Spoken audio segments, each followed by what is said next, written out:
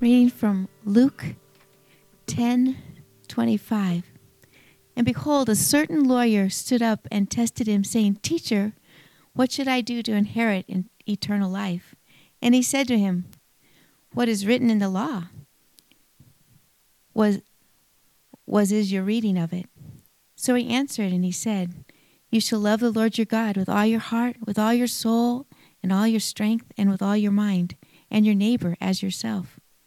And he said to him, You have answered rightly. Do this, and you will live. But he, wanting to justify himself, said to Jesus, And who is my neighbor? Then Jesus answered him and said, A certain man went down from Jerusalem to Jericho, and fell among thieves, who stripped him of his clothing, wounded him, and departed, leaving him half dead. Now by chance a certain priest came down that road, and when he saw him, he passed by on the other side. Likewise a Levite, when he arrived at the place, came and looked and passed by on the other side.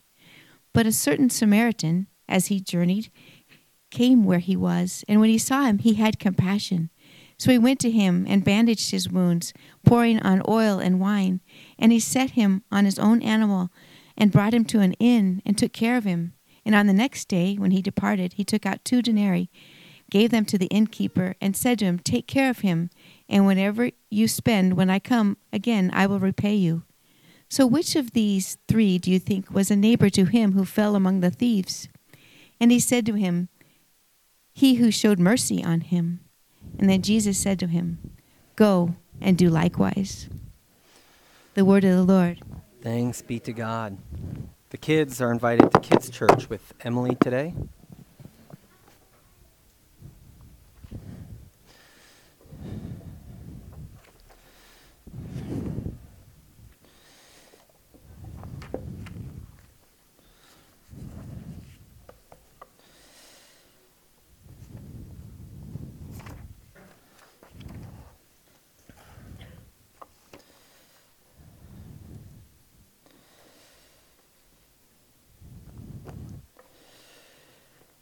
Which of these do you think was a neighbor to him?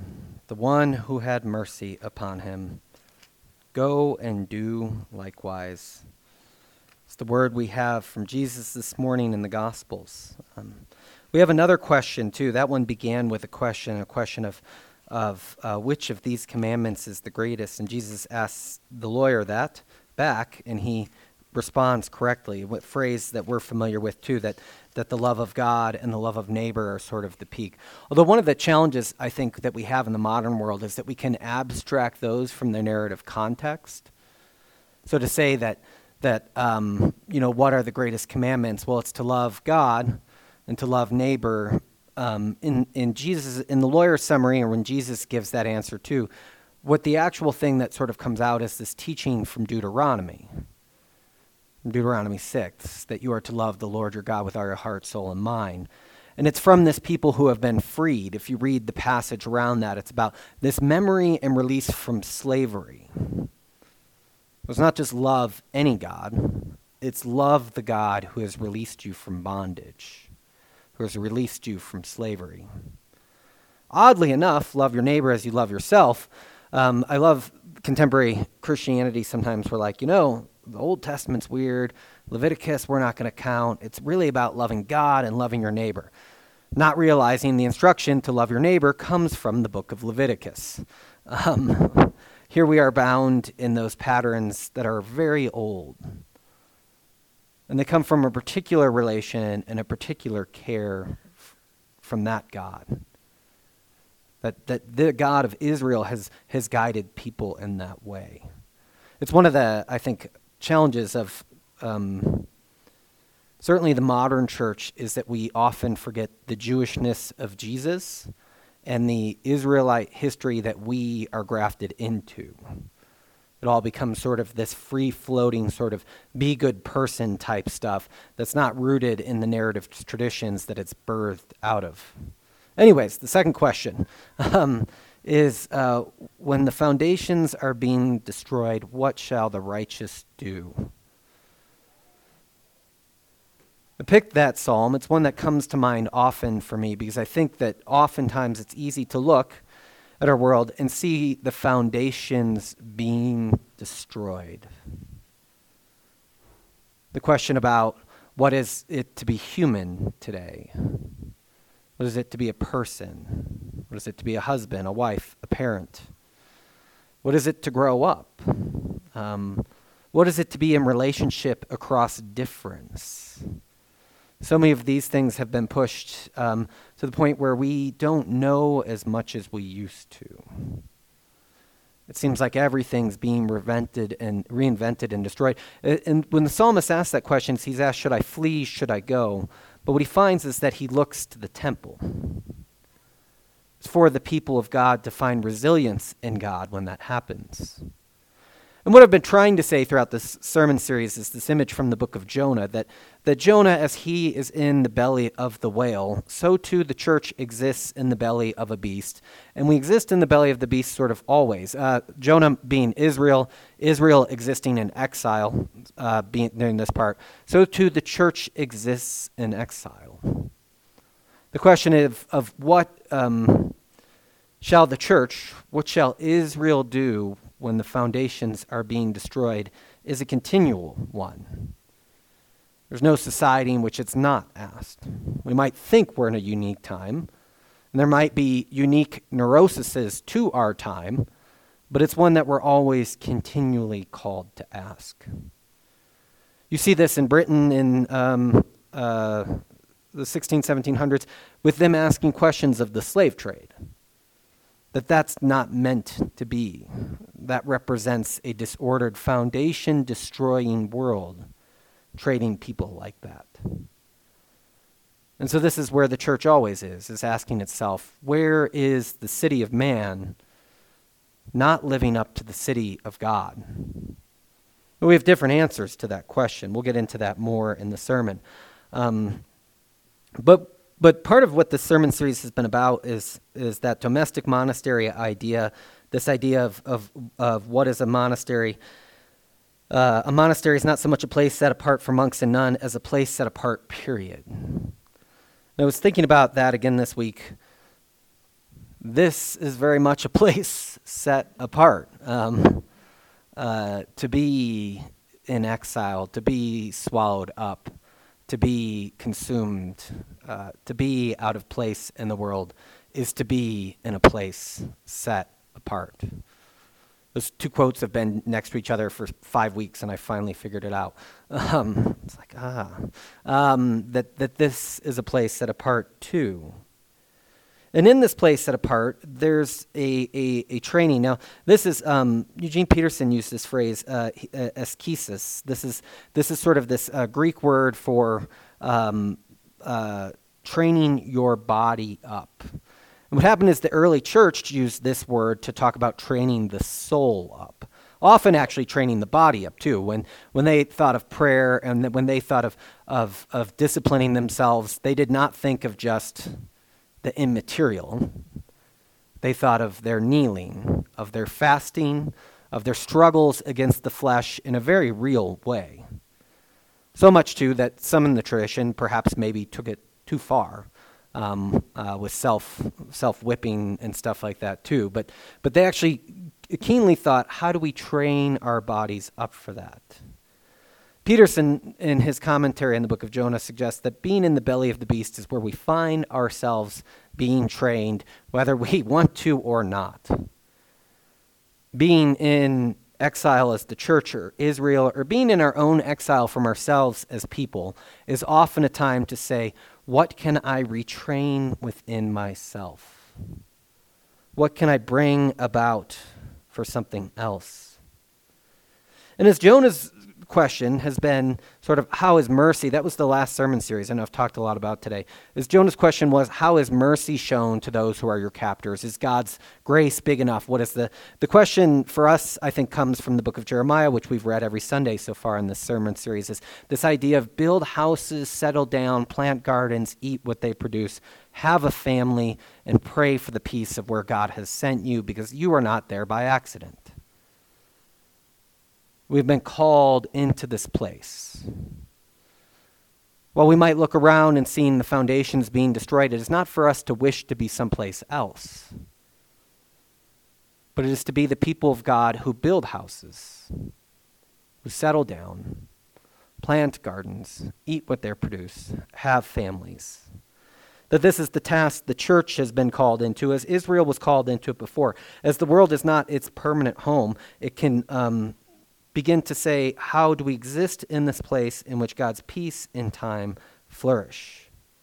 How can we be in this spot? How can we inhabit here?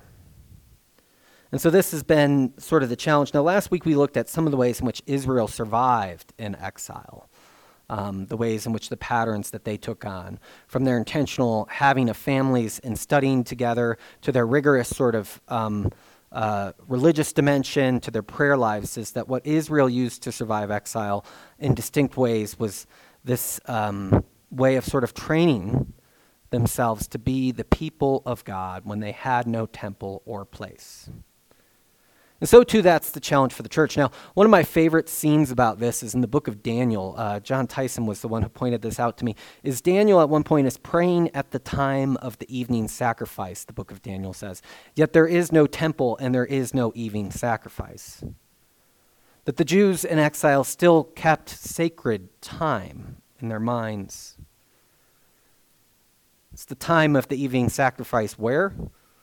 Nowhere at this time. And so, too, it is for the church to find ways to inhabit. And when we talked about prayer last week, to find ways, and I think a lot of what the sermon series is about in the end is this notion of reclaiming space and time. That if we are going to be the distinct people of God in the world, it will have a lot to do with how we have space and how we have time. How we live into that, being renewed towards the face of God while the foundations are being destroyed. So part of today is the worst kind of sermon, so I'm going to be watching the clock very closely, in the sense of I have some grab bag things that were in the book that I think are important that I'm going to talk through, but I'm going to stop when I need to stop, and so if we don't get to them all, we don't get to them all. But there are some things that I wanted to talk about. And then next week, because of the discussion on Tuesday night, the last 2 chapters of the book, I believe, are about death. The sermon series doesn't end today, but what I want to do is just take death as the final chapter for next week, the final sermon. To think about what does it mean as creatures to die? What does it mean that death is God's enemy, but death is also a suggestion of our finitude too, that we are not infinite in the way God is? And what is the practices and care around death that has set the church in Israel apart in times and spaces too? Anticipating a very low Sunday. But I think that there's life-giving truth in that. And it's one, because as we live longer and technology seems to push off death as long as possible, it's a truth we never really hear. Stanley Hauerwas, in an interview, I'll have the actual quote up next week, but in an interview towards the end of the pandemic, he said, I feel bad for pastors because they have to sit with people and remind them that they will die. They've lived without the truth that death is the end for all of us.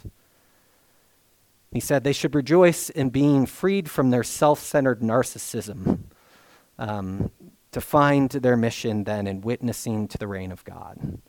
That in accepting that, we're freed from our self-worth, our self-worship, our self-projects, our self-completion, our self-goals, because we know that there's an end to this that is not in ours. One of the things that Rolheiser says often in the book is, time is not our time, it's God's time. Time is not our time, it's God's time. If we are going to talk about space and time, the realization that time is not our time, despite all the ways we have to capture it into productive moments today. I'm waiting for a news story about a man who was listening to a podcast while his wife was giving birth. It was just, I couldn't let that be unproductive time. I needed to do something. So I learned how to cook better while she gave birth. Isn't that a beautiful story? He was thinking of the future in lovely and beautiful ways. Everything we can capture into productive time today. And so if time is God's time, how do we live into our commitments, into our prayers, in a way that suggests that we know that time isn't just our time to be productive, to capture all of life that we can, and then to die on top. That is not the space for us. Just because I've said it every other week, I love the story from Bonhoeffer about that you have to be stronger than these tormentors you find everywhere today. This needs to be stronger than that. This is something I find missing, is that the more somebody is worried about the state of the world often, the less they are invested in making their own household, personality, and lifestyle stronger than the forces they're concerned about. It's almost like being concerned about it is the way I get stronger. No, being concerned about it is the way you fall more and more into the disorder of the age.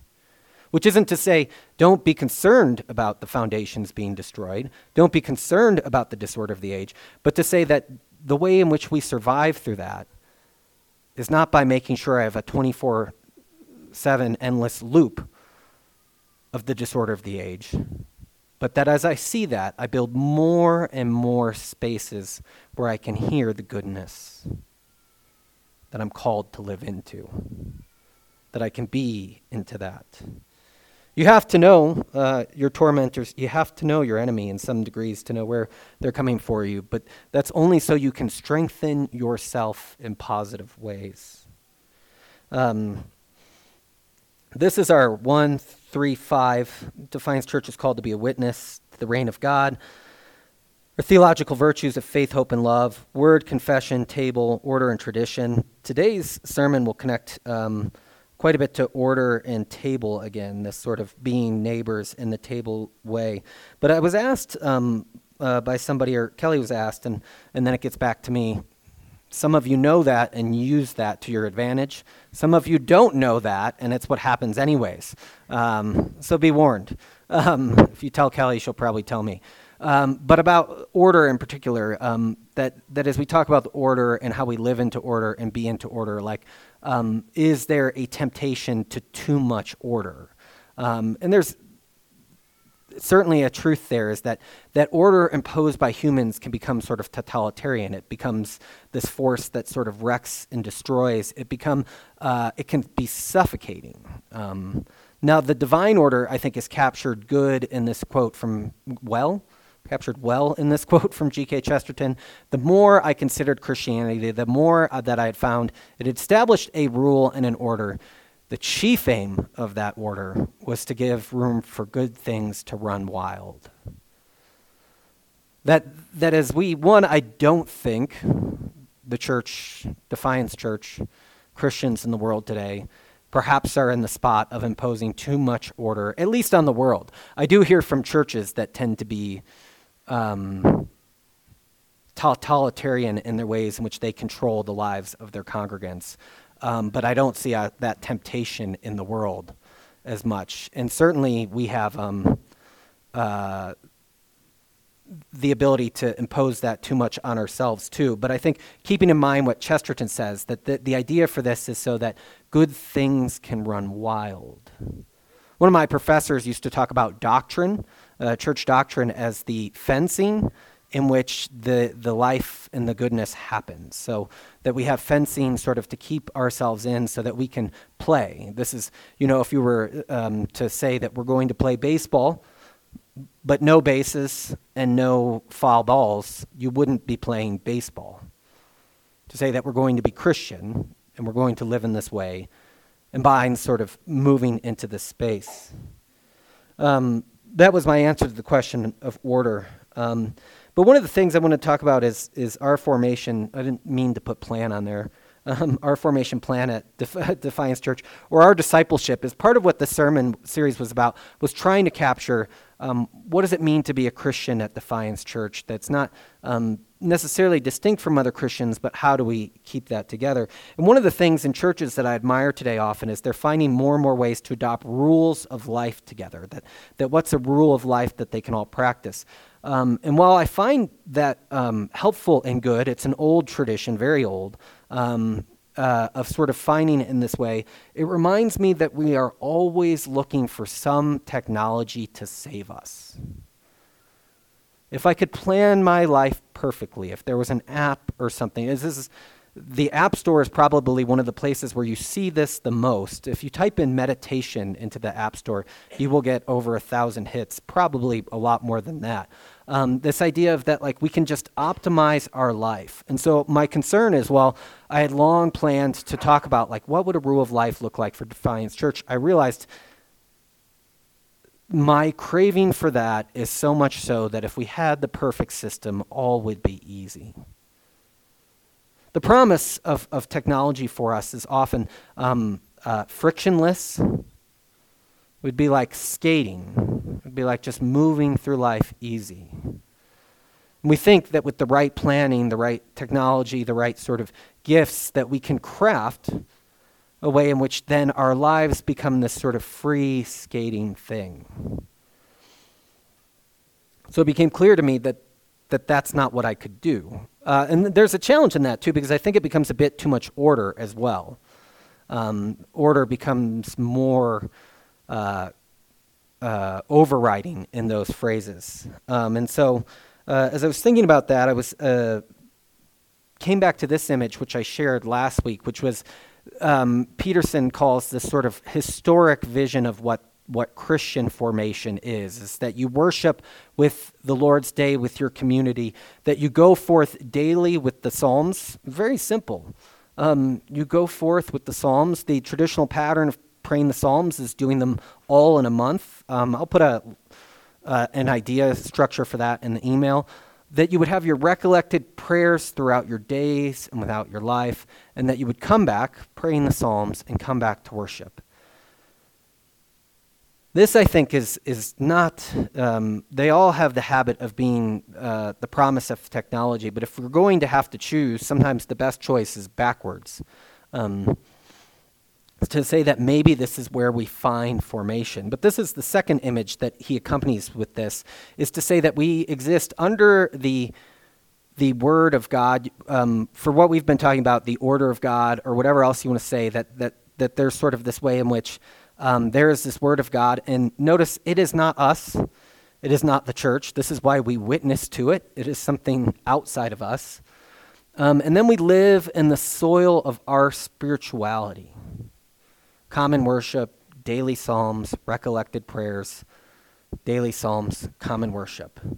Very simple. And then he says that there is a tool shed at the bottom here, well stocked with the 14 disciplines. He counts up to 14, used when needed, left alone when not needed. That to me seems like a beautiful place for the church to be.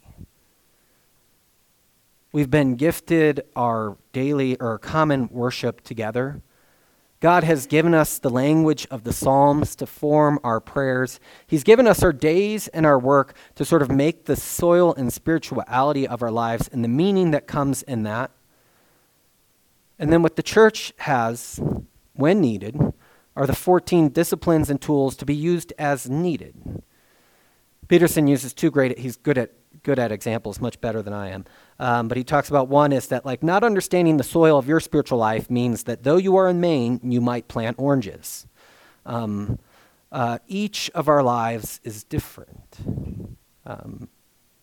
The book has that contrast between the monk who can pray all day and the mother who has constantly said, Mom, Mom, Mom, with a hand always reaching out.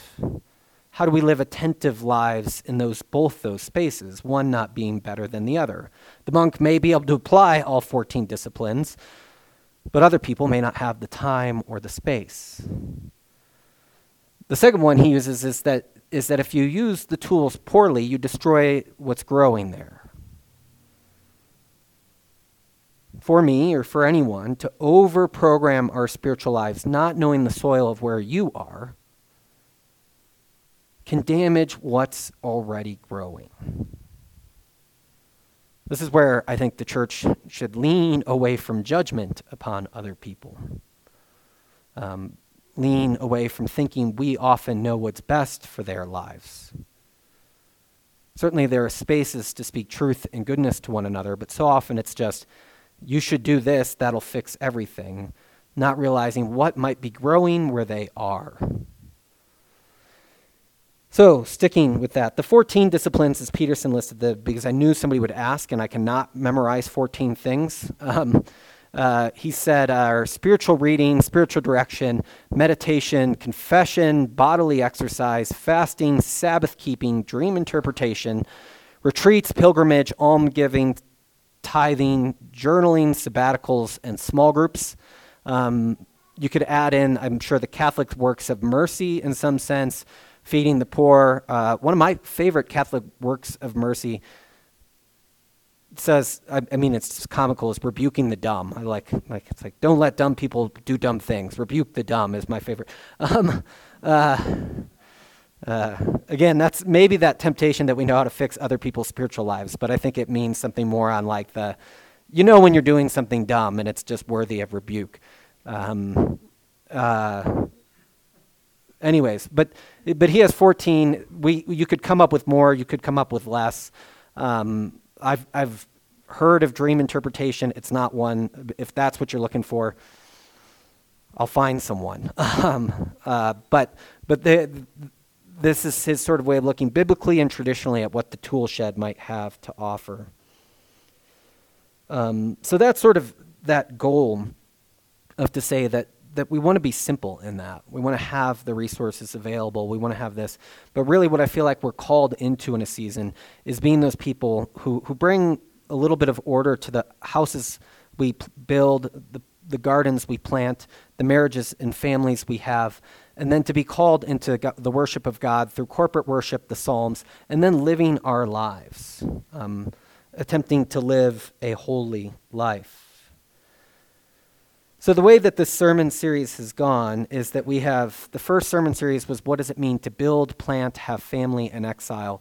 The second one I really focused and zeroed in on order. The third one, last week's, was prayer. So you can see the catch-all right here. There's 3 things and then death, which sounds more threatening out of context. There's 3 things then death is a great quote out of context. There are 3 things that I just want to sort of hit on briefly today to sort of talk about those as they're reformed in the book and how I think they're important in our world. And then next week we'll do the death one. So we had the build, the plant, the order, the prayer, and then work, neighbors, friends, and then next week we'll be doing death together. One that I left off intentionally was marriage and parenting, which is weird because it's right there in the Jeremiah passage. And 2, I think that they're, what shall the righteous do while the foundations are being destroyed? They're 2 areas that are trying more than others, I think, to be usurped by the modern world and the culture we live in. But then what the challenge is then the diagnosis becomes so responsive so fast, or it becomes so orderly. One of the things I love about what Paul does in his household codes in the book of Ephesians is that he says, most Christians aren't aware of this, there's this household codes all over the ancient world. And many of them look near to what Paul says. But what Paul does with each instance of the household code is he tilts it towards Christ, that Christ can be formed fully in their midst. He says, your culture has these things, which are half good, and the adaptation they need isn't to be cast out, but to be tilted towards who Jesus is. It makes me think that for the early church, it wasn't to make a world. It was to take the world and the material that was there and then form it so that Christ could be formed in the world. The temptation to make the world is that totalitarian impulse, the one that we always should avoid. It shows its guys today, most often in sort of Marxist thought too, is that we will be the ones to make the world. A classic Marx phrase, I just heard it yesterday, because that's the type of person I am. The goal is not to understand, but to change. A dangerous place to be. But I think that's a lot of our modern world. Or was it Facebook? Their early slogan was move fast and break things? Or was that Google? Google was don't be evil, which is high aspiration at that. You know what I always tell my children? Don't be evil. come from? Anyways, once you get to Mark's quotes, you end up thinking a lot. That idea, so the early church was meant, but what they had was an order. What I feel like the hard part of the world today is we are more and more saying that scripts don't matter. There is no script upon which you can build a life. It's all individually up to you to form yourself. And what we know what happens psychologically with that is people become neurotic, anxious, and depressed. To wake up at 14 and to say, we have no idea of what you should do with your life, and it's up for you to decide it all yourself, is not good news. And we know psychologically it's not good news.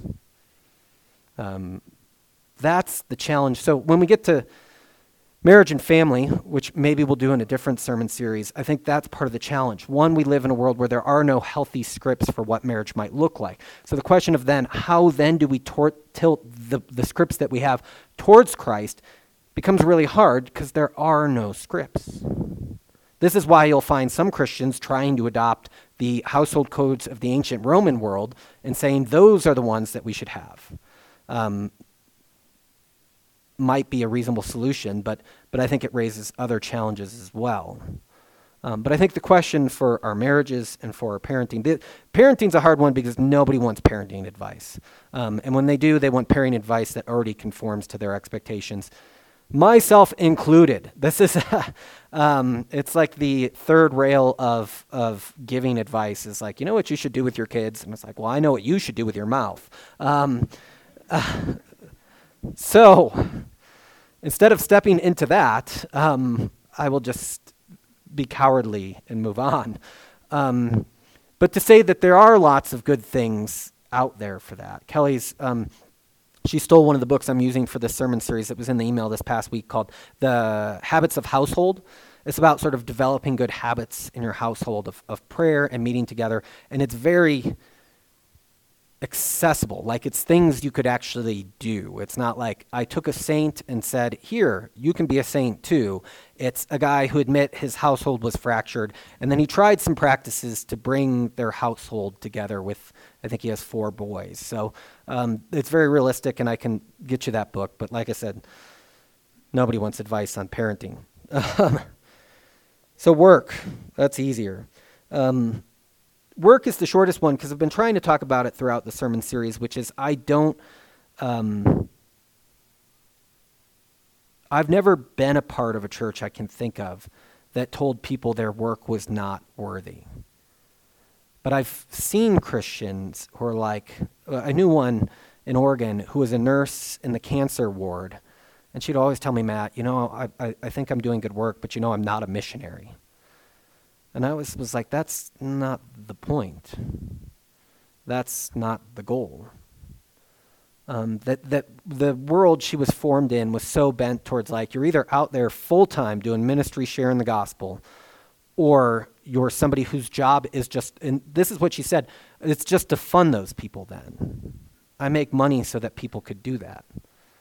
And I was like, you treat people with terminal forms of an illness with your hands every day. Like you exist in a battle. Sure, we could send you to the Congo, but you're in your own battle in your own life every day. How you touch, how you meet with people, how you come not with resentment to work, but with joy and goodness, how you exhibit non-anxiousness and care, that is meaningful. And this is true for all your work. My parents were just here, and my brother is leaving ministry to take a job managing a Chick-fil-A. And he said my mom said he's struggling with that, his wife is struggling with that. They were in the ministry, and now they're doing this.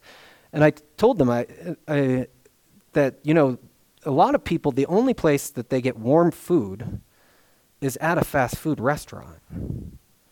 A lot of kids, their most happy memories of their parents will be not in their houses because of dysfunction that raised there, but in the schools or in the restaurants that they go to and receive warm food and time with their parents that aren't in chaos. Chick-fil-A, more than most fast food restaurants, is one that treats everybody with dignity, regardless of how rich or poor you are. The one in Grand Junction has flowers on the table. This is not a pitch for Chick-fil-A, but to say that even if your job is managing a fast food restaurant, it is good work. There's nothing in Defiance Church that I hope you ever hear that says, what you're doing out there is less or more important than what we do in here, or what you could be doing with your life elsewhere. This quote from G.M. Hopkins will sum up what I have to say on work, and then we'll move forward. It's not only prayer that gives God glory, but work, smiting on an anvil, sawing a beam, whitewashing a wall, driving horses, sweeping, scourging, everything gives God some glory if, being in his grace, you do it as a duty. To go to communion worthily give God's great glory, but to take food in thankfulness and temperance gives him glory too. To lift up the hands in prayer gives God glory, but a man with a dung fork in his hand, a woman with a slop pail, give him glory too. God is so great that all things give him glory, if you mean that they should. All things can give God glory. Friendship, this is, I talked about marriage and parenting being a place in which we're being usurped. Friendship is almost dead in a lot of ways. In the book, he says that Augustine called friendship the beauty of the soul. For the ancients, friendship was always higher than any form of relating. Even in the modern world, we can all gasp, even higher than sex. Didn't have the effect I'd hoped. But friendship was to have a moral partner, to have somebody who could speak truth to you, to have somebody who could relate. And today, pastor in Portland talked about this, and I realized how important it was. He pastors young people there. He said, the idea that you should show up to the things you agreed to is a skill we have to teach in our church to 20 and 30-year-olds. Yeah, I said I was coming over for dinner or to help with something, but it's an hour before, and I'll just text, I'm not going to make it. Friendship dies there. Friendship dies in our like commitments to one another. I think another place that friendship dies is that we've professionalized the functions that friendship used to form. You go to a therapist.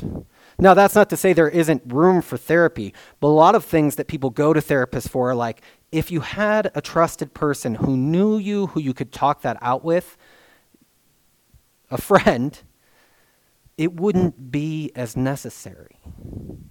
Or one of the hardest things, I think, for people, if we are close, is to then speak kind truth into people's lives.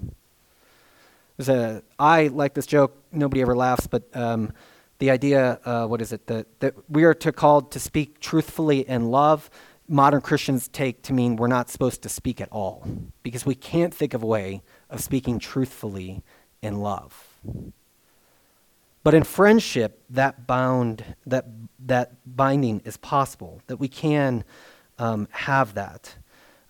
Technology, I think, is another ways in which we have false friends, whether it be through Facebook, Instagram, or Twitter, but also in a way in which we think we'll solve our crisis of friendship. We'll have a response machine for ourselves. One of the most depressing articles you can read is that in aging societies, I think Japan is one of them, they've trained AI robots to sit with old people, and then they've tested that it actually works. But the idea then of human conversation working to help somebody who's lonely, having a person do it, does not occur to them. It's much cheaper to train a robot to be your friend at the end of life. This also was in a movie called Her, which I didn't see, but a guy falls in love with what's supposed to be Siri, I think. And so in the classical, this is just funny to me too, is that there's that friendship being higher than sex, is that men will say, more often men than women, will be like, I'm stuck in the friend zone with this girl. That's what we think of friendship. Like if you have a girl you really like and you might want to be romantic with and you're in the friend zone, that's a negative. Nobody could think of using friendship to build a relationship on. It's all lust. It's all desire. Certainly that's part of having healthy adult relationships, marriage. But, the friends, he's more of a friend.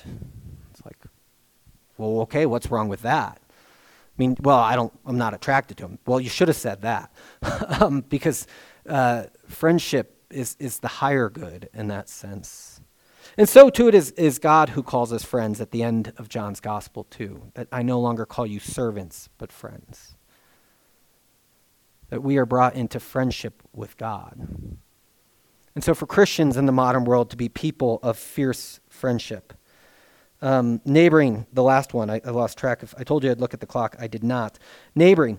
The last chapter, the middle of the book, Rolheiser talks about the tension between soulcraft and statecraft. What is better, praying or being active in social justice in the world? And he says, it's both. I was like, cheap answer. Cheating. But what I would say is he uses a story which is after what Kim read for us today of Mary and Martha, where Mary sits at his feet and Martha says, can you tell her to help in the kitchen as well? And Jesus tells her she's chosen the better one. I don't see how you can read that story and say both. Prayer, if we think prayer and action in the world are equal, I think we move into the place of what I call functional atheism. It's nice to pray for people, but I really need to do something. As if prayer is not doing something. And so that's the one spot I have drastic disagreement in the book. But more so, what he takes from that is he builds up to that society level rather than the art of neighboring, which is why we read first love your neighbor as you love yourself and the Good Samaritan story today, because the way, if we are going to put prayer and action together, is caring for the wounded person you come upon the road of life. The Good Samaritan does not walk out and say, my job is to pick up broken people along the Jericho road. And the story's complex. We could talk about it longer. But needless to say is he comes upon one like that. So there's a famous study of seminarians, I was luckily not at this seminary, where they tell them they have to address a big crowd of people. And they gave one group an hour to get there, one group 30 minutes, and one group 15 minutes. And in each case, there was an actor pretending to be wounded on the side of the road that they would have to walk by. What predicted most how the person would care for them is the amount of time they had left. The one who only had 15 minutes to get there almost never stopped to care for the actor who was pretending to be injured. But the one who had an hour almost always did. Space and time. Reminded of the novelist Jonathan Franzen, who said he had road rage, and because he didn't have friends, I guess, he went to a therapist to find out what he should do about it. And they said, have you tried leaving earlier? And he said that completely solved the problem of my road rage. Like, when I was driving everywhere just to make it on time, I got annoyed by everyone. But when I left 15 minutes earlier than I thought I needed to leave, the road rage disappeared. So I'm appreciative of Rolheiser in that chapter where he's combining these things together and he's saying one is not greater than the other. Although I do think prayer, we need to maintain that it is the place where we meet God and God does things, and we don't want to be drawn into functional atheism. But if we are going to talk about the other thing, I think it's in our neighborliness. It's in the art of neighboring. It's in the art of being close to those who are cast upon the road of life and being with them. Another Catholic talked about how when he started the Center for Contemplation and Action, I've told this story before, he thought he'd teach people contemplation and action, 50-50. And we found is everybody was doing action and nobody was doing contemplation. The center is still called the Center for Contemplation and Action, but they pretty much only teach contemplation. We're so busy. We so want results. Taking the time to pray, taking the time to be a neighbor is a great challenge for us. So this quote, this final quote from Scripture, to make it your ambition to lead a quiet life. You should mind your own business and work with your hands, just as we told you, so that you may daily live, so your daily life may win the respect of outsiders, and so that you will not be dependent upon anyone. That we would have this call to live quiet lives in our lives, to go deep in ourselves and with God, and to have that be a witness to the world. Psalm 11 ends with the upright will see his face. What can the righteous do when the foundations are being destroyed? Look to God who holds us fast, who cares for us and guides us, who is near to us, to pray to him, to care for our neighbors, to do our work rightly. The Lord is righteous. He loves justice. The upright will see his face. Let us pray.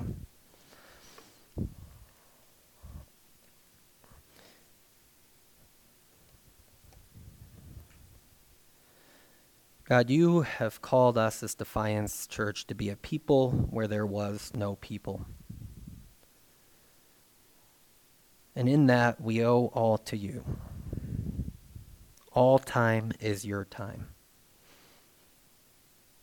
God, may we learn to live as we look as the foundations are being destroyed in the belly of the beast of exile, patiently, quietly. May we build our homes, signs and witnesses to your reign in order. May we plant gardens that feed our families and feed our neighbors. May we have families and marry and have children as a sign to that though the world may seem falling apart, it is your goodness that holds it together. It's our sign of faithfulness there. God, may we learn to care and to pray and to come together for worship again, being your presence as we go out, seeing your dignity in all people and all things. We ask all this in the name of the Father, and the Son, and the Holy Spirit. Amen.